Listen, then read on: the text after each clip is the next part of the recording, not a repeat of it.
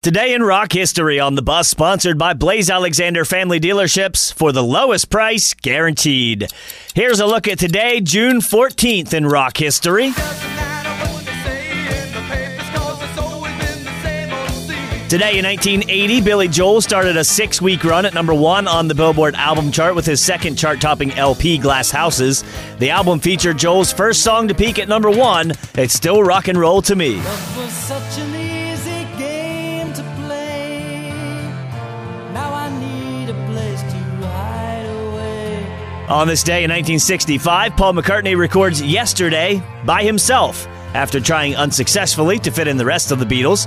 The song would later be recorded by over 3,000 artists and become the most covered tune in music history.